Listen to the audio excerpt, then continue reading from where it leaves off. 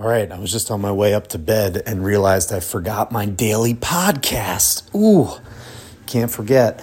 So today's episode will be like a minute long.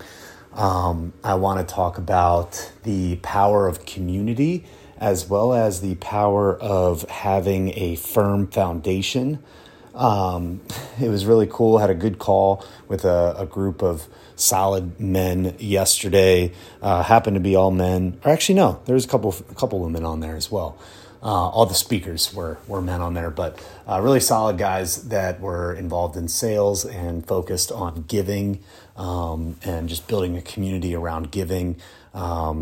Great group of people with some really awesome insight around that.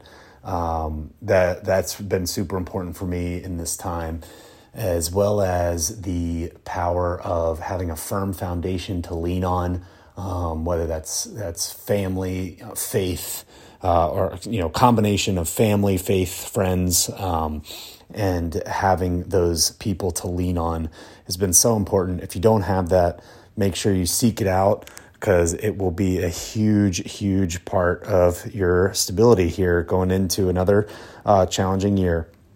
The community also, you can build community on a podcast. You can build community in the social digital space, and businesses that are going to build valuable community, giving valuable insights to their community consistently over time will win.